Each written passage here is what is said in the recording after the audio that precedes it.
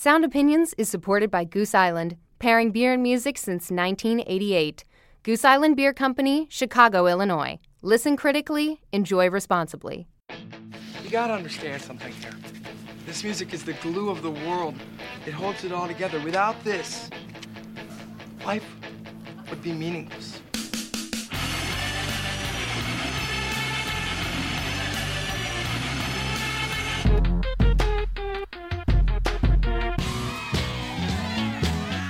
What are you getting so crazy about? It's just music.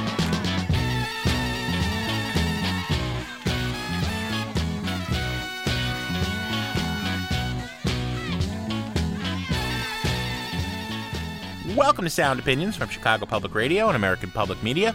I'm Jim DeRogatis, the pop music critic at the Chicago Sun-Times. And I'm Greg Kot. I write about rock and roll for the Chicago Tribune. Today on the world's only rock and roll talk show, Jim and I are going to discuss the legacy of one of psychedelic rock's pioneers, Roky Erickson. And we'll review the new album from country-tinged guitar pop band Rilo Kiley. You are listening to Sound Opinions, and now it's time for some music news. Lifestyles of the broken famous, let you know how crazy this game is. Look at all the new beautiful faces, at-home supermodel, MySpaces, long for they shot on the TV screen. American Idol, never seen these dreams. Just last week they want to see ID, now they got you in VIP, huh? Greg, that is a song called Us Placers that's on a popular new mixtape called Can't Tell Me Nothing by Kanye West. It's preceding his official album that comes out September 11th. The reason we're playing a mixtape song is we've got to follow up to a story we covered a couple of months back. If you recall, the record industry was trying in a big way to shut down this business of DJs, producers, rappers putting out mixtapes, kind of casually made basement recordings, samplers of albums to come, alternate versions of songs that they have either released or will put out soon, and selling them basically as this cottage industry. DJ Drama was a popular mixtape producer who was shut down by the recording industry. It's a big controversy. As with many things in popular culture, when something happens on the street and begins to make money, the industry then tries to co-opt it.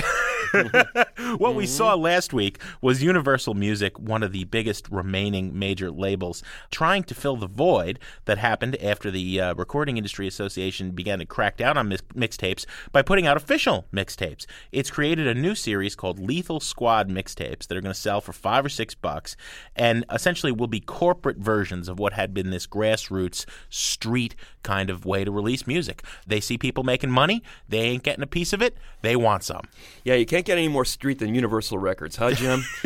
Boy, oh boy, people are going to be flocking to these officially sanctioned mixtapes. The whole idea was that you could get a Kanye West song, an Eminem song, a Dr. Dre song, months, even years before it was actually officially released on these mixtapes. It was a way for these major artists to promote themselves, to promote their protégés, to promote their side projects. And the record industry, for the most part, turned the other way, said, okay, this is fine. This is a level of street promotion that, in effect, helps us because it helps promote our stars. Yeah. Now with them sanctioning this stuff, I don't see anybody going for a fully sanctioned mixtape. I don't see the appeal of that. No, I don't think that's going to happen. DJ Drama had a great quote. He's got legal problems up the wazoo. He spent a lot of money fighting this. He said, how ironic. I guess they've finally realized how important mixtapes are. Meanwhile, Kanye West was just giving away that Can't Tell Me Nothing mixtape. Essentially, he's floating it all over the net. And I think that's interesting to see these superstar artists experimenting, trying things on mixtapes, and then just giving the music away for free. Speaking of cutting-edge corporations, Jim, how about Walmart? They called iTunes bluff and actually undercut them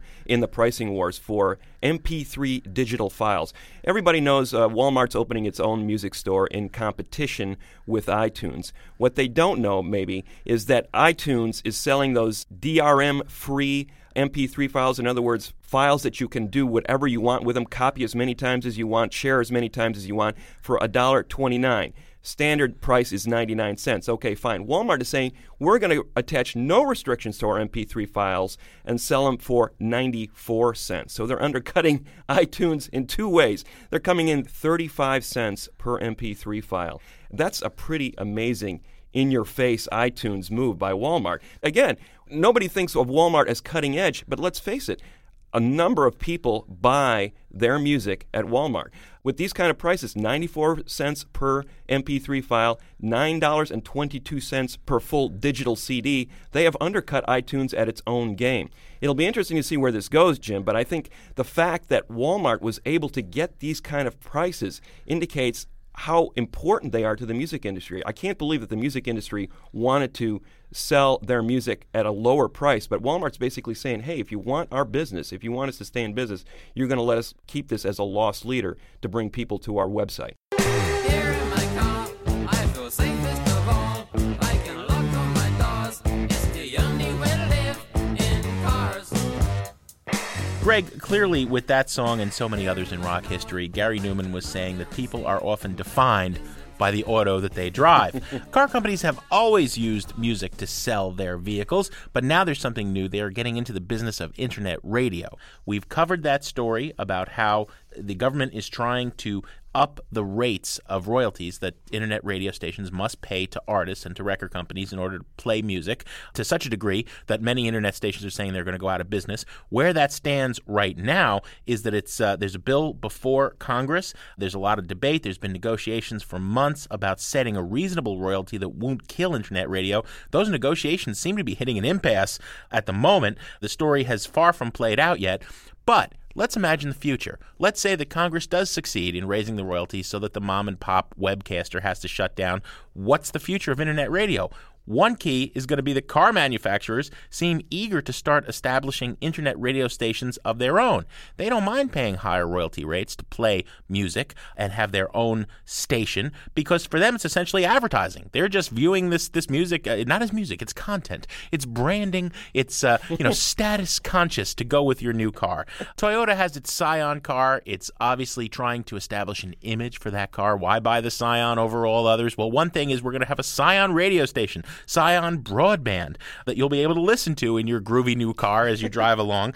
I don't see in the story so far any particular artists, who is a Scion artist as opposed to a minivan Oh, that's coming artist. though, right? It's got to be coming, you know what I mean? And so, now all of popular music is going to be divided into what kind of car it's designed to sell. Let's not forget, Scion is trying to position itself as the cool brand, right? I mean, they were one of the corporate sponsors of the Pitchfork Festival. Pitchfork doesn't talk about how many corporate sponsors they don't shove it down your throat. They had about a dozen, and Scion was one of them. And they've enlisted people from Vice Records and Ninja Tunes to do some of the programming for them. So they are trying to buy this cool factor.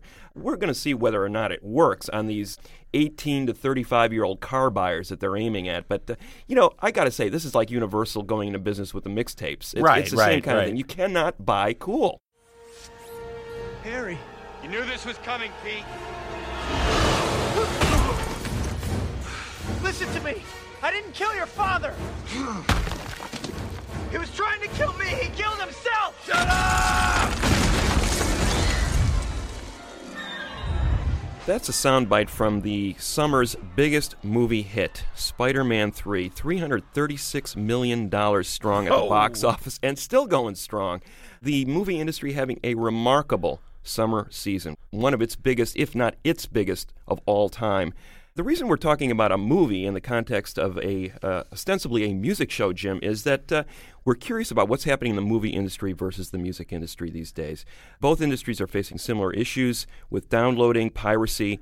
The music industry is in the toilet. The best-selling record of the year so far is by former American Idol Chris Daughtry, selling at $3 million, which is respectable. But not huge, not a $10 million, $15 million blockbuster of yore. And it's actually a 2006 release, and I would add carbon copy Creed, which was horrible, third-rate Pearl Jam, so you're 3 times removed from anything good.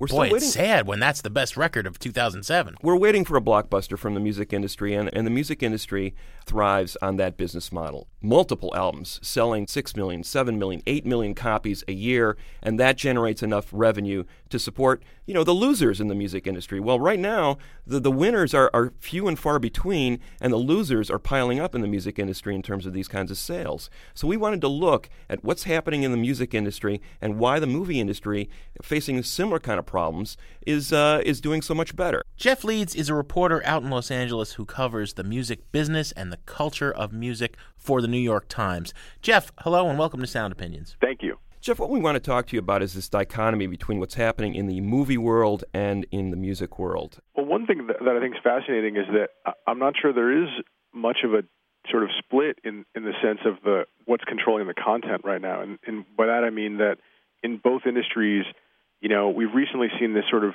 kind of overwhelming dominance of releases, both in films and in music, that are really triumphs of marketing and concept over what I would consider sort of more original creations. And by that I mean, if you look at the charts this week, for example, and this is a trend that's been holding up and building for a while now. You have High School Musical 2 is the number one record in the country this week and is the second biggest debut of the year. And then also in the top 10 this week, you've got Hannah Montana, which is another Disney creation that's sort of driven by the kind of cross-pollination between Disney's television channel and Disney's radio network and so on and so forth. You've got something like 6 out of the top 20 records in the country now they're really just sort of marketing concepts that were kind of invented for and promoted directly to children.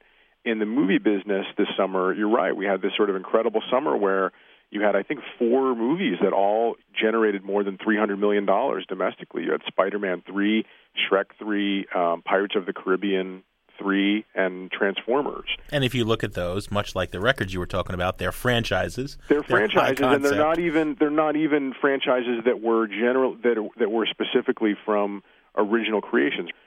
I think it's sort of interesting that both these industries are kind of suffering from a sort of a creative death right now, and it just is sort of fascinating, I guess, that the movie business has been able to take these kind of concepts and franchises and sort of build them into a treasure chest, and the music industry has been largely unable to do so. Although I would point out that it is the conceptual sort of these sort of contrived records that are the ones that are selling in the music business. But Jeff, I mean, Hollywood is certainly as frightened of the kid sitting in his or her dorm room downloading Pirates of the Caribbean as opposed to paying money to go out and see it in the theater, as the music industry is frightened of that same kid sitting downloading Ali and AJ's record as opposed to buying it. It's true, but the difference is that the Hollywood studios, who are very concerned about piracy, have had this incredible luxury of time to sort of deal with the problem, because the bottom line is that they have a couple of different sources of revenue that all come from the same thing, right? You have the original theatrical release, you have a DVD release, you have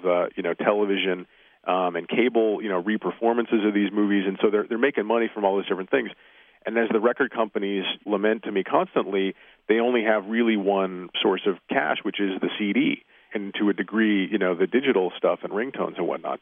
As soon as sort of piracy started to become somewhat of an issue, it immediately took this sort of bite out of their one and only revenue stream. And I think the Hollywood studios have just had more time, partially because of that and partially because the experience of a movie is just something that people like to experience. It still in the movie theater. You can't really replicate that experience at home or on your computer. And, if kids become more accustomed to watching stuff on their computer and they don't really care about the immersive nature of being in a movie theater, then Hollywood's problems become much more severe. Well, it's a good point. I think the aesthetic experience you're saying of going to a theater, experiencing a movie on a big screen, that sense of community is still a draw, and that's why the movie industry is doing so well.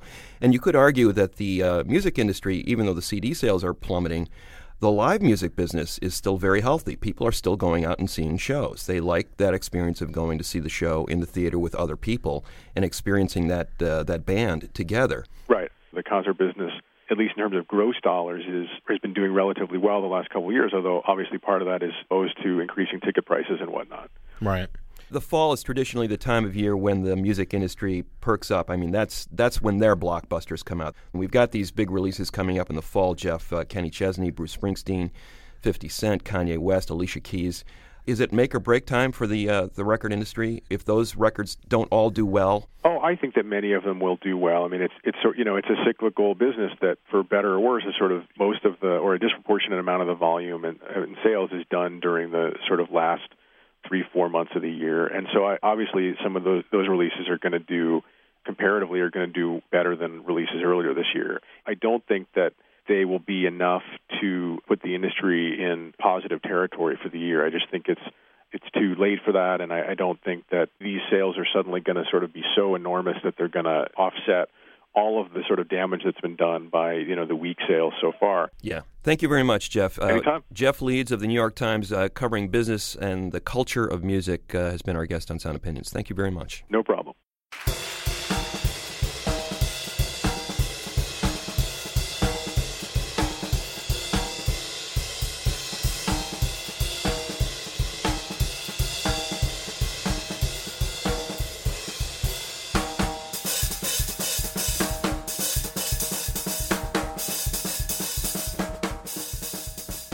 That is Max Roach, one of the great drummers of all time. People characterize him as a jazz drummer, but he was so much more. He died at the age of 83 a few days ago. He, along with a handful of other greats, Thelonious Monk, Dizzy Gillespie, people of that ilk, basically invented bebop music in the 40s. He was the last one left. He was. He was the last link to that era.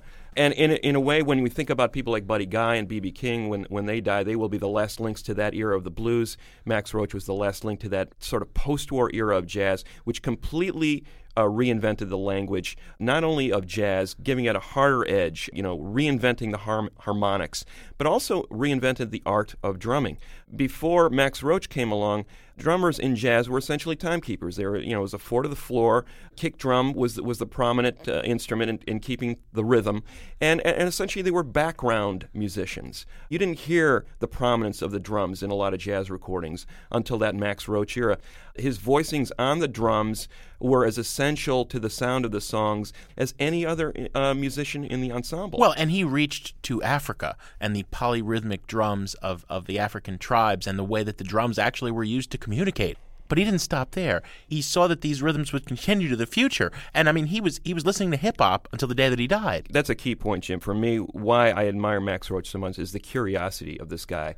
Max Roach never stopped listening, never stopped growing as a musician. He traveled all over the world and embraced hip-hop in the early 80s. He did a show with Fab Five Freddy in the early days of hip-hop. And when everybody was crying outrage about how hip-hop was destroying music, Max Roach was saying, this is a continuum we're part of. This is continuing the line of great African music in this country. Yeah. In the same way that he embraced the free jazzers like Anthony Braxton and Cecil Taylor, who, again, the jazz community was in an outrage over because they were ruining jazz. Max Roach was saying, no, this is the future, and I want to play with these people. A great open-minded attitude, the exact opposite of the Marsalis brothers, who would have us encase jazz in aspic forever. Absolutely. And Max Roach, I know he's near and dear to your heart, if only because he jammed with one of your heroes, Neil Peart. Neil Peart of Rush. Yeah, no, I got to see Max perform. Guitarists in the rock world have to make the pilgrimage to see Les Paul perform. Every rock drummer who cared at all about the art went to see Max at least once, and it was a highlight, believe me. We're going to play something to pay tribute to him, one of the greats. Absolutely.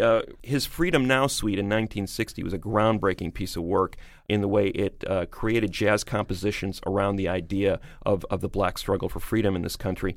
And here's a track from that record. It's called Freedom Day. His future wife, Abby Lincoln, also appears on this track as a vocalist, but the key to this track, as usual, is Max's drumming. It's Freedom Day from Max Roach on Sound Opinions.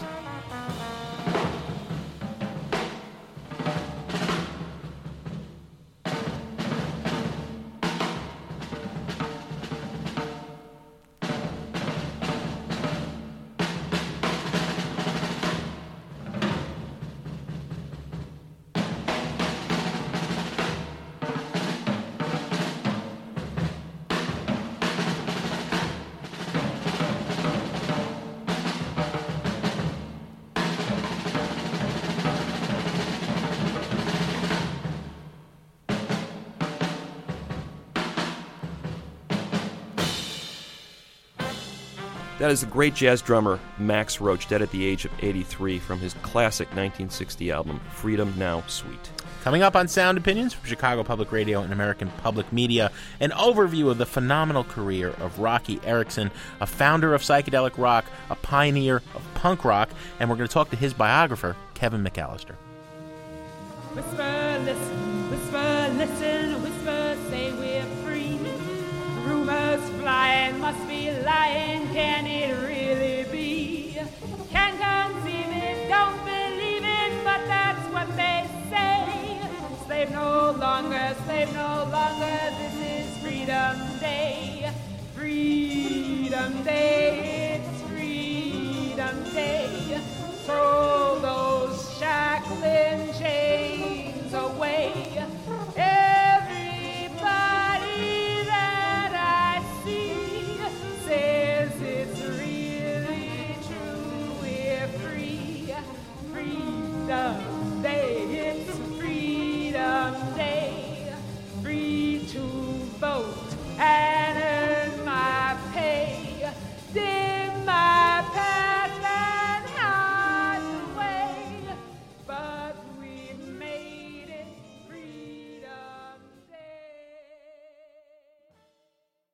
You're listening to Sound Opinions from Chicago Public Radio and American Public Media.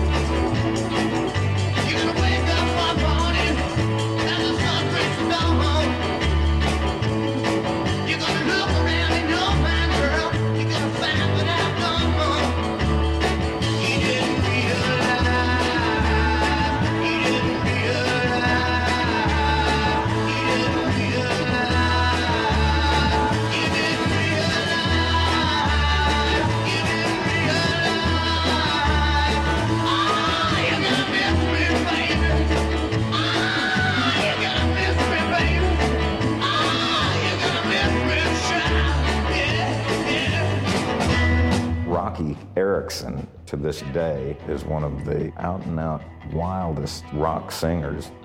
The talent behind Rocky's voice is the mystery factor that no one could touch. To this day, he stands alone and is revered as such an unusual artist because he had the gift of that wonderful voice.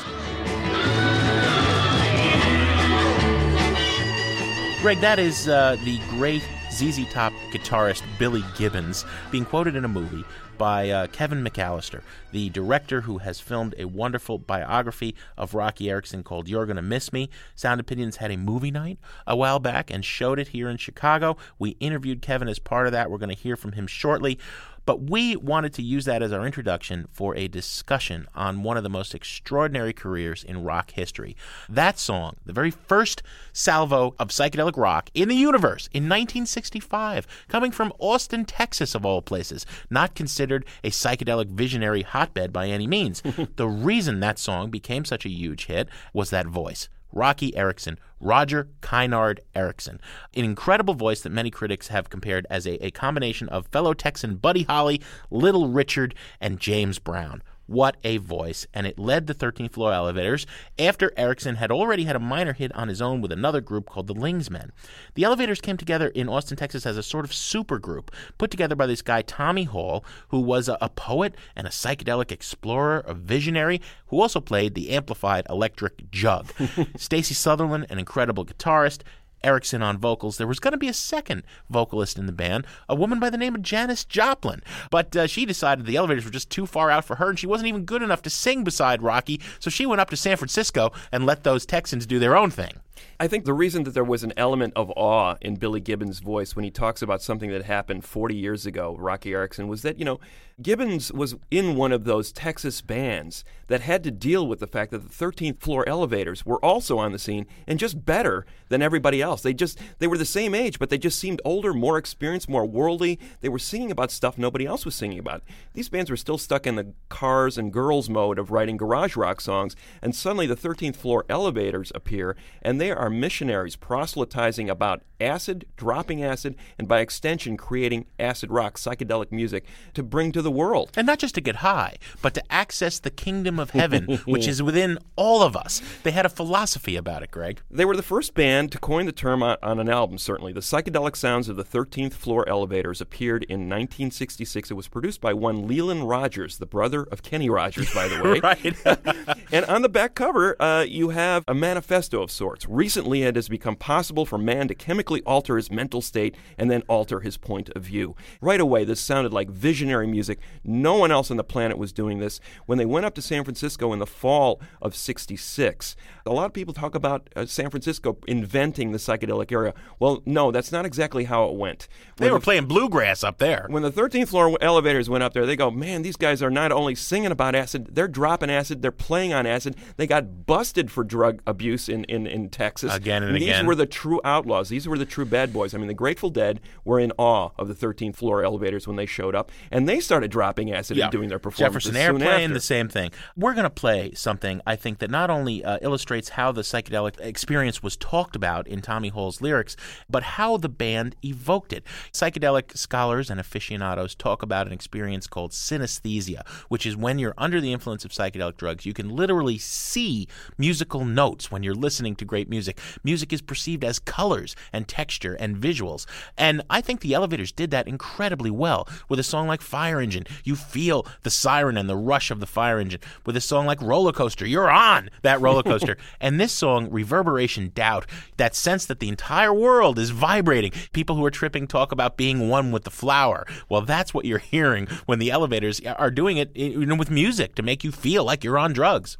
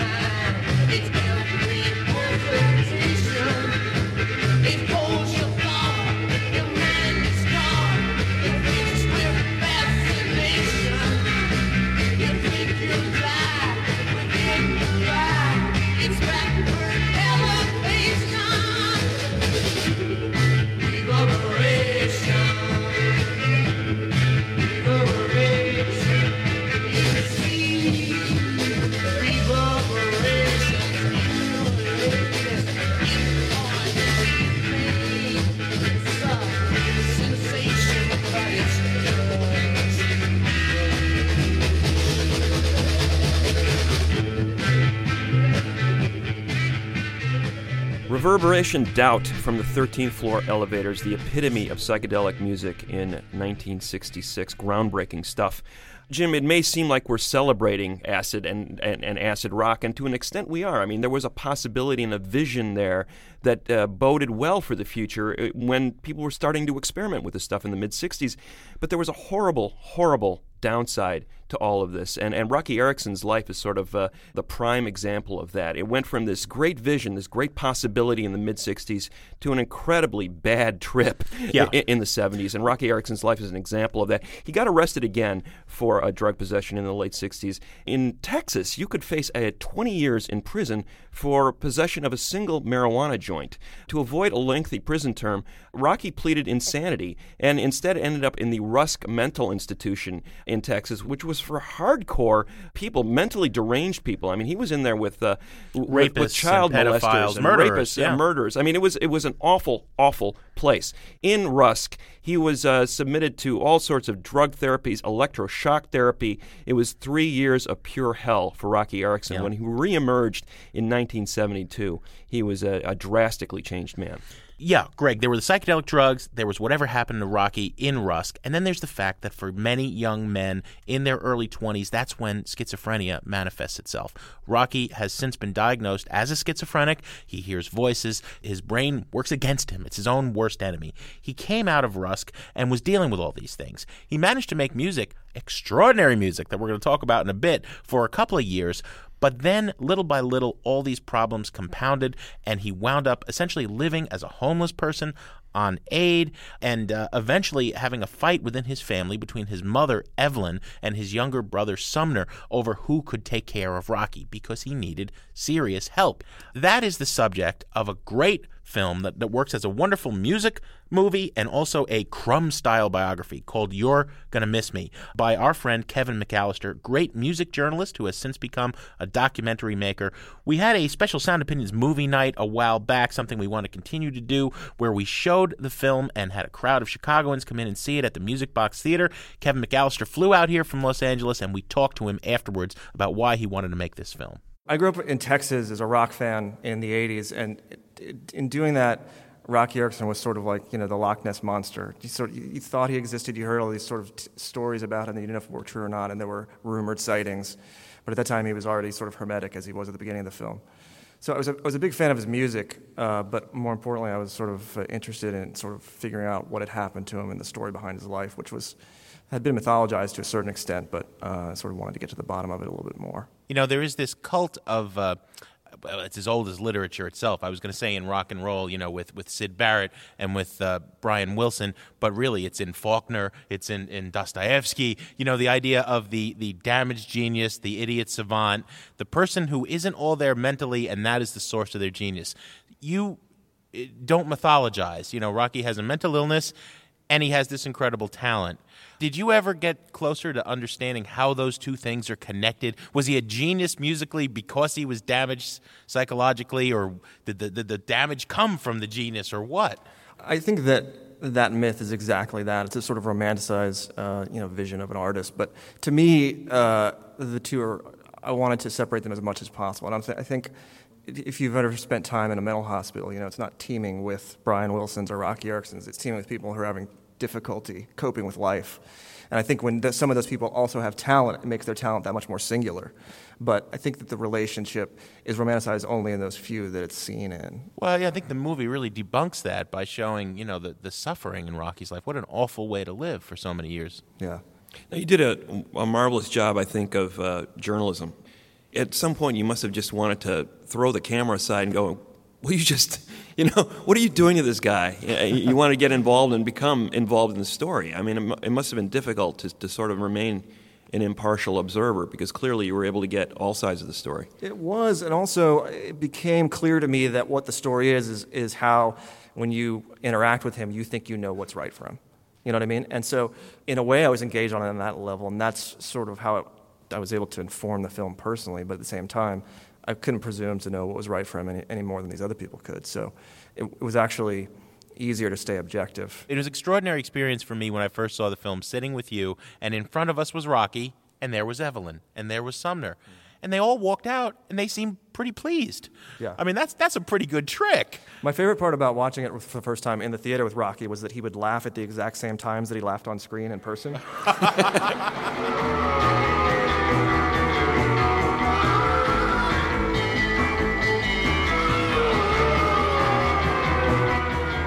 Tommy was a big jug band fan. He would put a microphone next to the jug to amplify it and go tuk tuk tuk tuk tuk.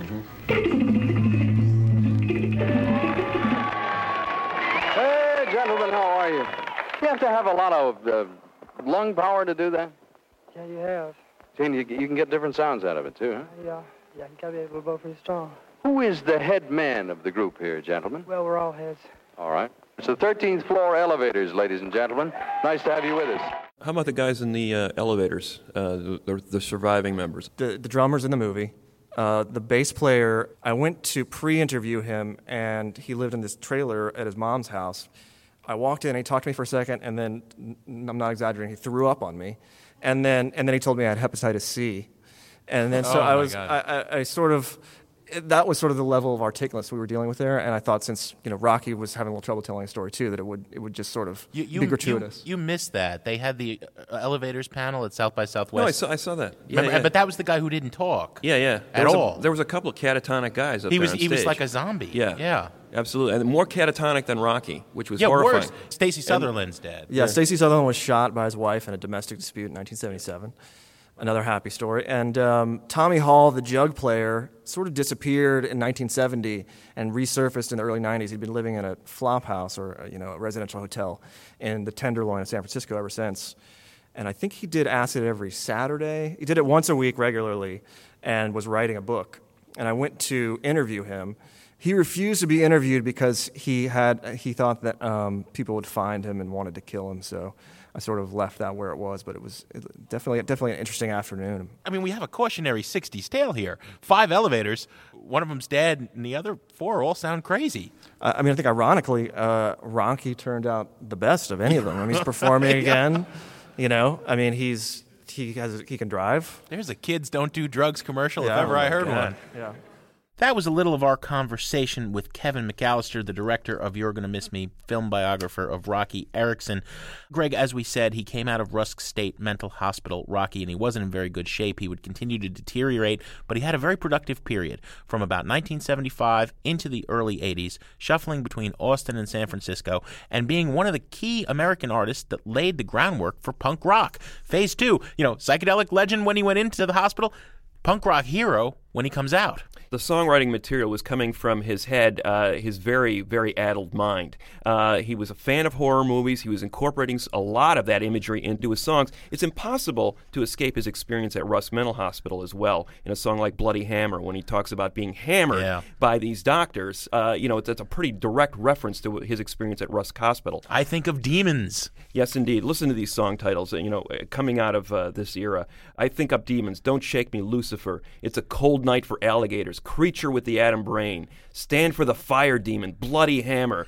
I mean, this man was seeing these visions of horror in his head and writing songs about them. Brutal, hard-hitting, slamming songs that, as you said, formed a template for punk rock music. Let's play one of them. One of the most outlandish visions of Roky Erickson's career. Two-headed dog, Red Temple Prayer. I've been working the Kremlin with a two-headed dog. I mean, where did that come from? Who knows? The mind of Roky Erickson. But boy, it sounds great.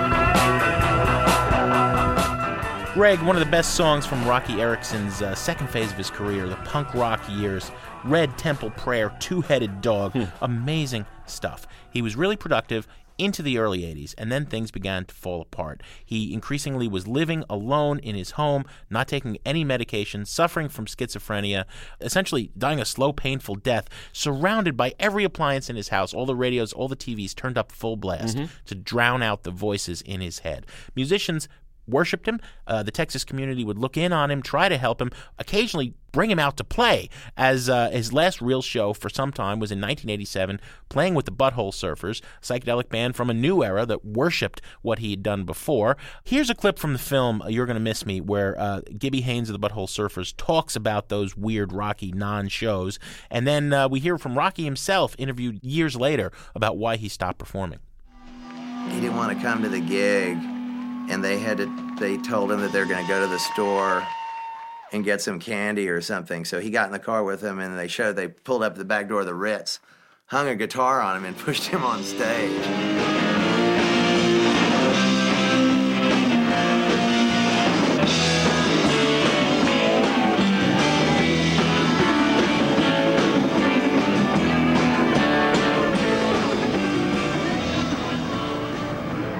Yeah, I just decided I didn't want to do it anymore, you know.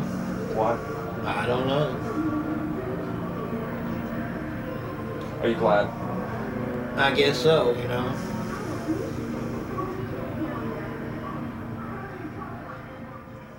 Wow, that is scary stuff. The voice of Roky Erickson surrounded by all this electronic gear turned up to 11 to drown out the voices in his head. It gives you a real snapshot of what Rocky's life was like during that period. We're going to be back with more of the Roky Erickson story. It has a happy ending, folks, so stick with us.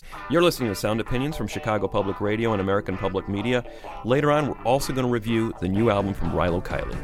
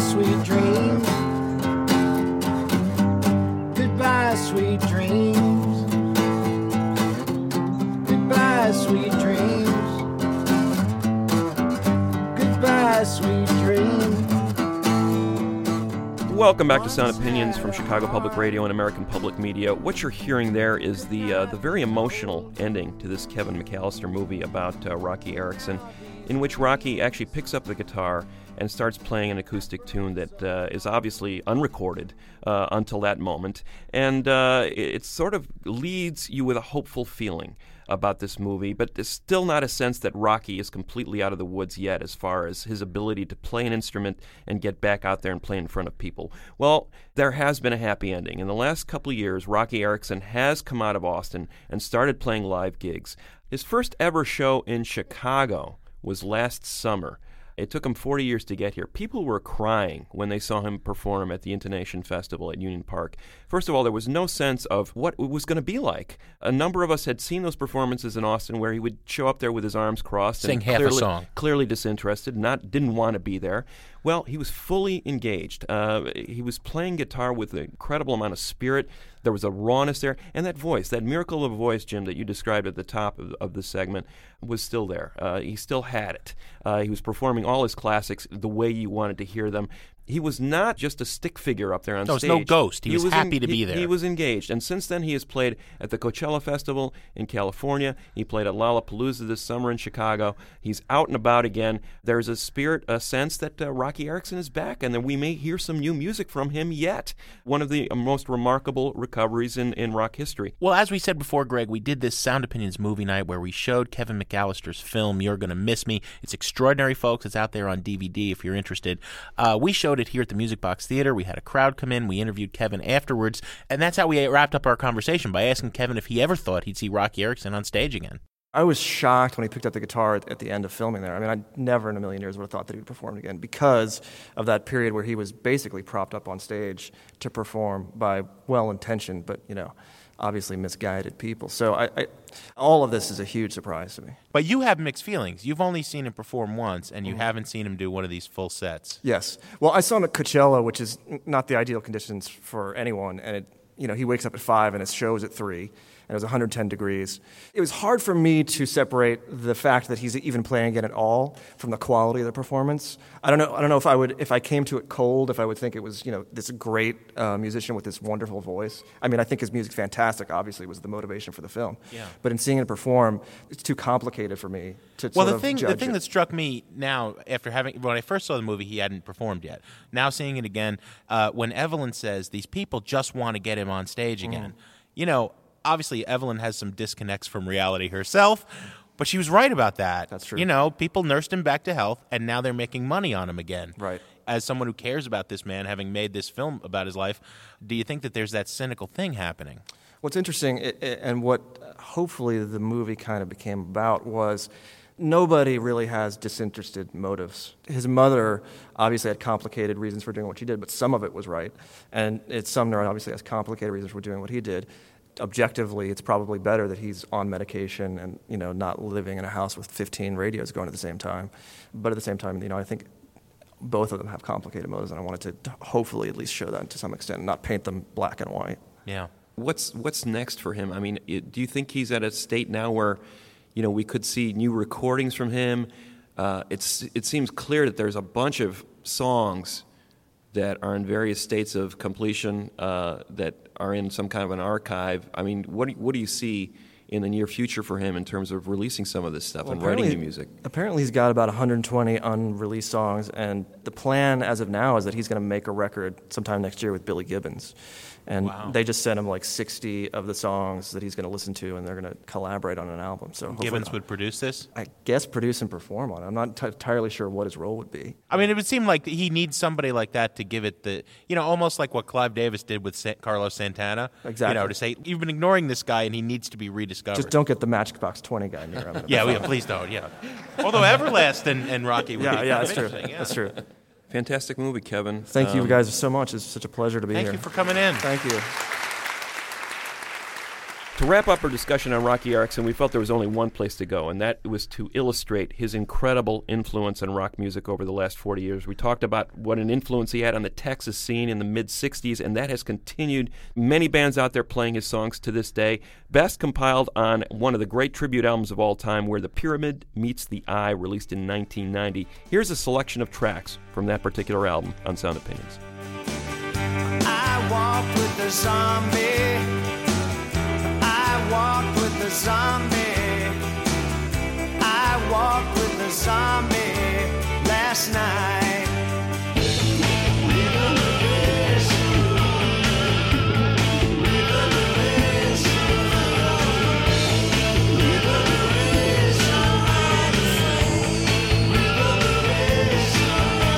There's nothing in this big round world that was paying out and receiving nothing in return. The sound of the earthquake, exchanges that we make. I'm shaking my head right in here.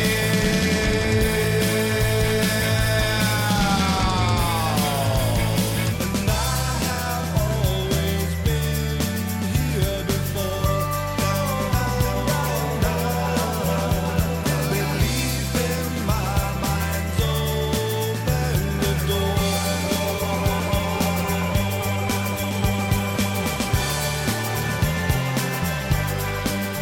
For a complete list of all those artists performing Roky Erickson songs, check out the footnotes at soundopinions.org.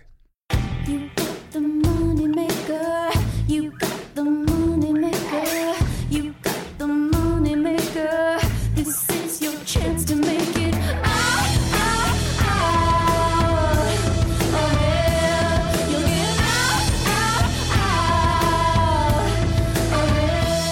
Greg, that is a song called The Moneymaker, which is the first single and video from Under the Black Light, the fourth album by the LA guitar pop indie rock band Rilo Kiley. Or at least they were indie rock until recently.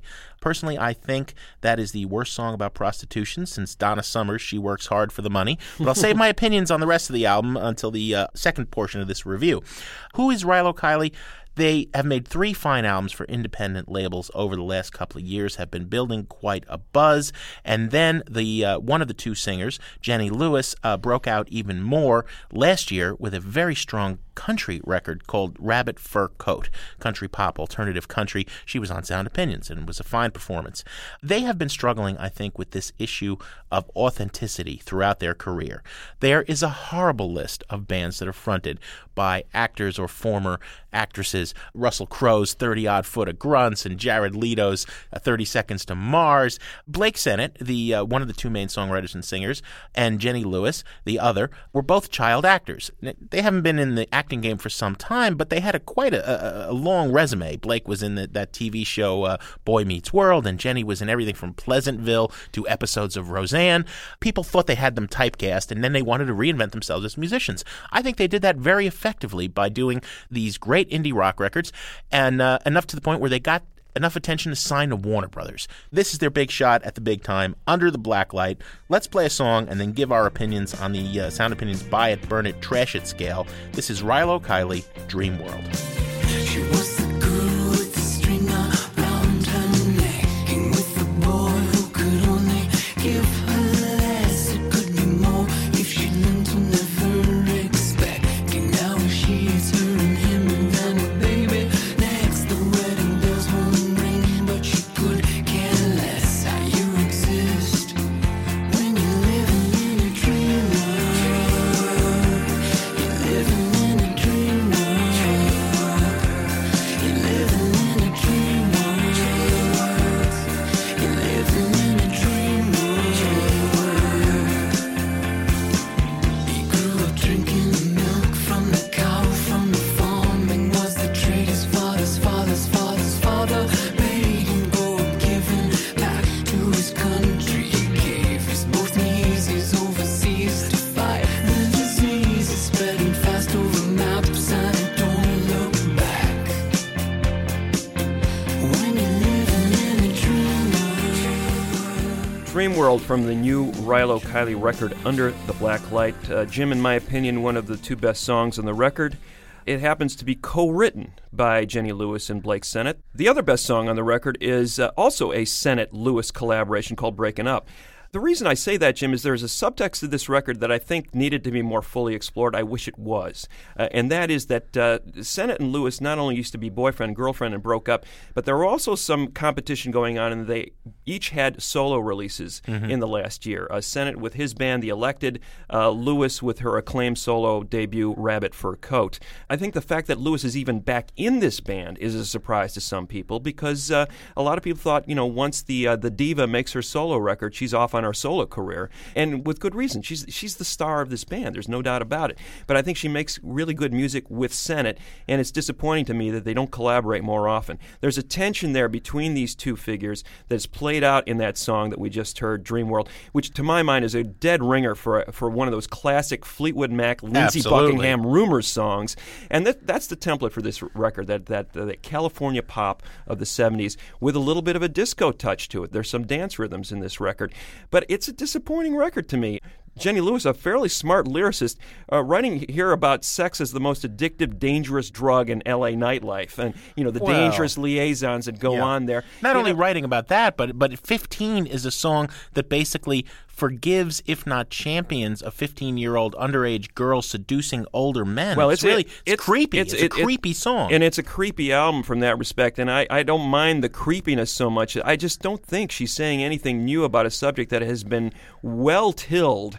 Somebody like Brian Ferry just does this material so much better, And I think they just sound like little schoolgirls and schoolboys taking this on. And I wish the real essence of this band is Blake Sennett and Jenny Lewis, and I wish those two had really engaged what's going on in that relationship, and this record could have been something. As it is, there are moments on it that I think are worth burning, but in general, this is not a very good record.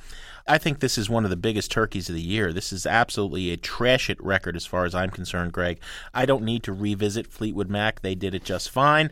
Overall, it is so overproduced and so horribly glossy and so carefully marketed. I figured out the formula was they sat in a room and they said, if we could only bring together Sheryl Crow and Hannah Montana to get together the AAA adult alternative audience with that kiddie bop audience, that's what we want. That's what they did. This is a lousy, lousy, bad record. But maybe next week we'll have some good records. What do we got coming up? Jim, you're going to need a pick-me-up, and I think next week's show is going to give it to you. We are going to highlight the best lead-off tracks of all time. Greg, as always, Sound Opinions is produced by Matt Spiegel, Jason Saldana, and Robin Lynn, with the tallest member of our team, Todd Bachman, taking the week off. I don't know why, other than the fact that his wife Jill just gave birth to a lovely young son, Henry Bachman. Another mind for us to corrupt in the future. And of course, our executive producer and fearless leader is Southside, Tori Malatia, who I have it on good authority plays a mean electric jug himself. This is street radio for unsung hero, riding in the Rego, trying to stay legal. In case you missed it, here's an album we recently reviewed on Sound Opinions. We do it for the people and the struggle of the brothers and the folks, the lovers of the dope. Experiment to discover hope, scuffle for notes. The rougher I wrote, times was harder. Went from rock starter to the voice of a martyr. That is a track called The People, which is a single from the 7th album by rapper Common. The record's called Finding Forever. Let's play a track here that features an unlikely collaboration with another artist who's been on Sound Opinions, the English singer and firebrand Lily Allen, and Common. The song is called Driving Me Wild. It's this thing now, it's driving me wild. I gotta see what's up before it gets me down. It's this thing now, it's driving me wild. I gotta see what's up before it gets me down. Love's not a mystery, it's everything. She was the type to watch Oprah and the Today Show, be on the treadmill, like okay go. Had a body that you can't pay for. That means she had some D's on her, but they weren't fake though. Every party she goes, trying hard to be chose. They say it's hard for a pimp, but extra hard for these.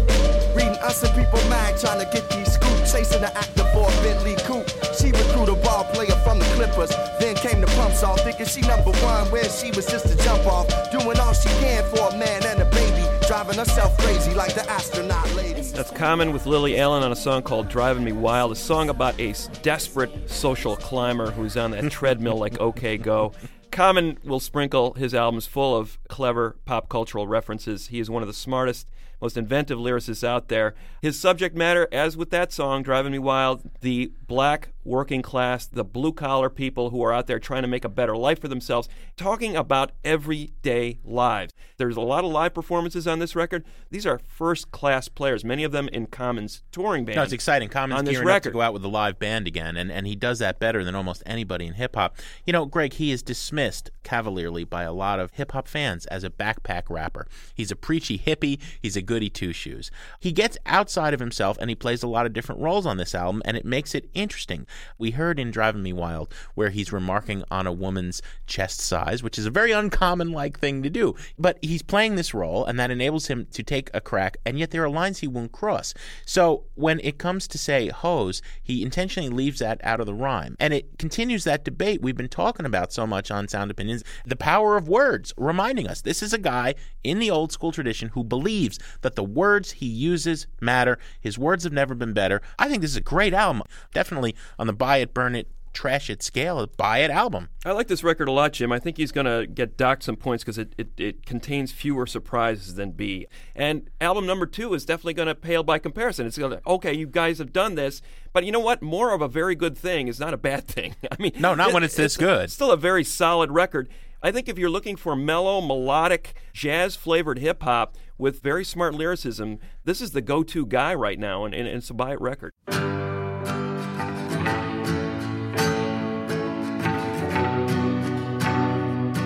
On Sound Opinions, everyone's a critic. Now it's time to hear what you have to say. New messages. Thank you very much for an excellent show today. I really enjoyed it, guys. It was tremendous to listen to, and I am compelled to go out and buy 2 albums from which I heard on your show today. The first one was MIA, which I thought that music was very funky and refreshing and nice to listen to. And the other one was the New Pornographers. Yes, I know it was late. We were greeting the sun before long. Thank you for a terrific, informative show, and I'm looking forward to listening to it again. My name is Carrie, and I'm from Skokie. Thanks. Hi, my name is Byron Sweet, and I'm from Elizabeth City, North Carolina. I'm listening to your show right now, and you guys have just recommended some hip-hop, and the 3 Feet High and Rising album was a great recommendation, but the Outkast, come on. There's so much better hip-hop out there that really represents hip-hop for what it is. There's Mad Villain, for instance, which would have been an excellent recommendation, especially if anybody's looking for something even remotely clever. So nasty that it's probably somewhat of a travesty having me. Then he told the people, you can call me your majesty. And there's any number of things out there. Everybody's just got to open up and look at it. Thanks a lot. You guys have a great show. Bye. No more messages. To give us your opinion on Sound Opinions, call our hotline, 1-888-859-1800. We'll be back next week with Sound Opinions from Chicago Public Radio and American Public Media.